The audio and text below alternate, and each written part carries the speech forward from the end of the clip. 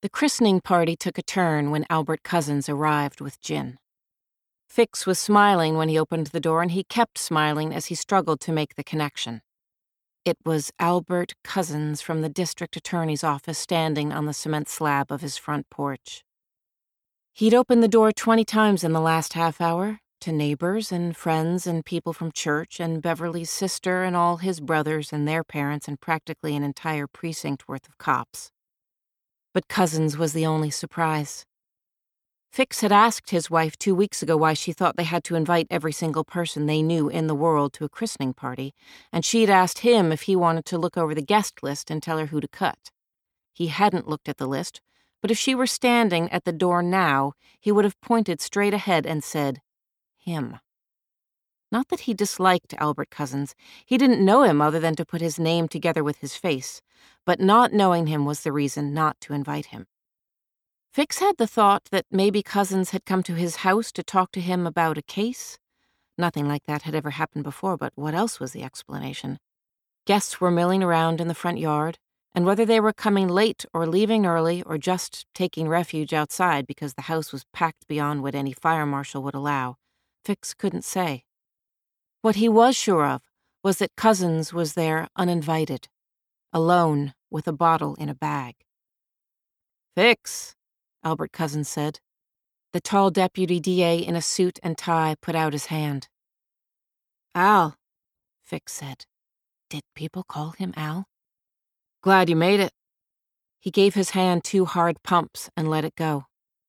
"I'm cutting it close," Cousins said, looking at the crowd inside as if there might not be room for him. The party was clearly past its midpoint. Most of the small triangular sandwiches were gone, half the cookies. The tablecloth beneath the punch bowl was pink and damp. Fix stepped aside to let him in. "You're here now," he said. Wouldn't have missed it. Though, of course, he had missed it. He hadn't been at the christening. Dick Spencer was the only one from the DA's office Fix had invited. Dick had been a cop himself, had gone to law school at night, pulled himself up without ever making any of the other guys feel like he was better for it. It didn't matter if Dick was driving a black and white or standing in front of the judge. There was no doubt where he came from. Cousins, on the other hand, was a lawyer like all the others.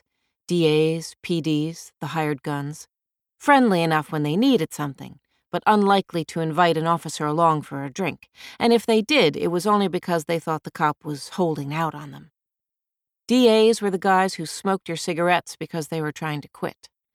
The cops, who filled up the living room and dining room and spilled out into the backyard beneath the clothesline and the 2 orange trees. They weren't trying to quit. They drank iced tea mixed with lemonade and smoked like stevedores.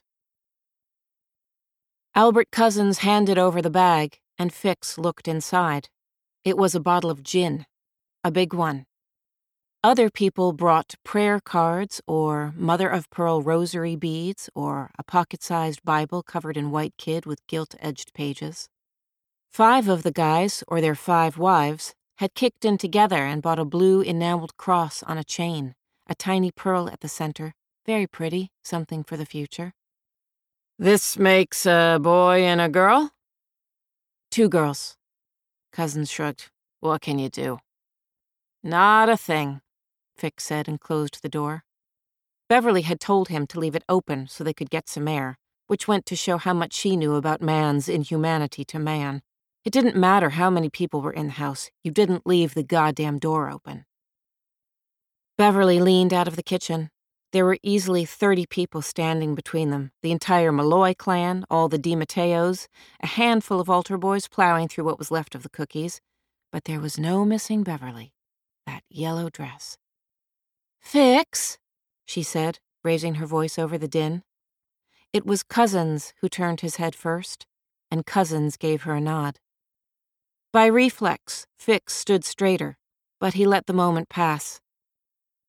"Make yourself at home," he said to the deputy district attorney, and pointed out a cluster of detectives by the sliding glass door, their jackets still on. "You know plenty of people here."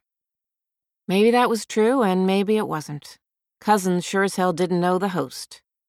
Fix turned to cut his way through the crowd, and the crowd parted for him, touching his shoulder and shaking his hand, saying congratulations.